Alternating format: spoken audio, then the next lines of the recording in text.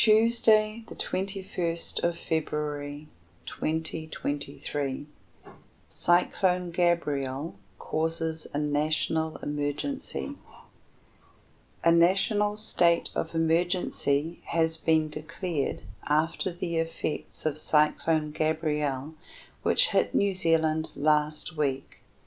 During the storm, emergency services were overwhelmed and communications were cut off as cell phone towers were damaged. It wasn't until some time after the storm that we were able to learn about the terrible damage around the country, and a week later, news is still coming through.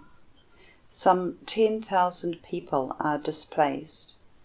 On Friday, some 62,000 homes were still without electricity. 11 people have died. Cyclone Gabrielle is estimated to have affected at least a third of New Zealand's population of 5 million.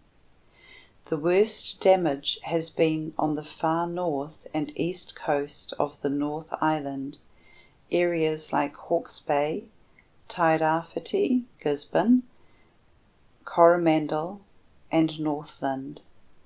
Some places that you might hear about a lot are the Esk Valley and Wairoa in the Hawke's Bay, which were buried in mud after their rivers flooded, and Muriwai, a hilly area in Auckland that had some deadly landslides. New Zealand announced a national state of emergency on Tuesday the 14th of February. The country has only declared a national state of emergency on 2 other occasions, the COVID-19 pandemic and the 2011 Christchurch earthquake.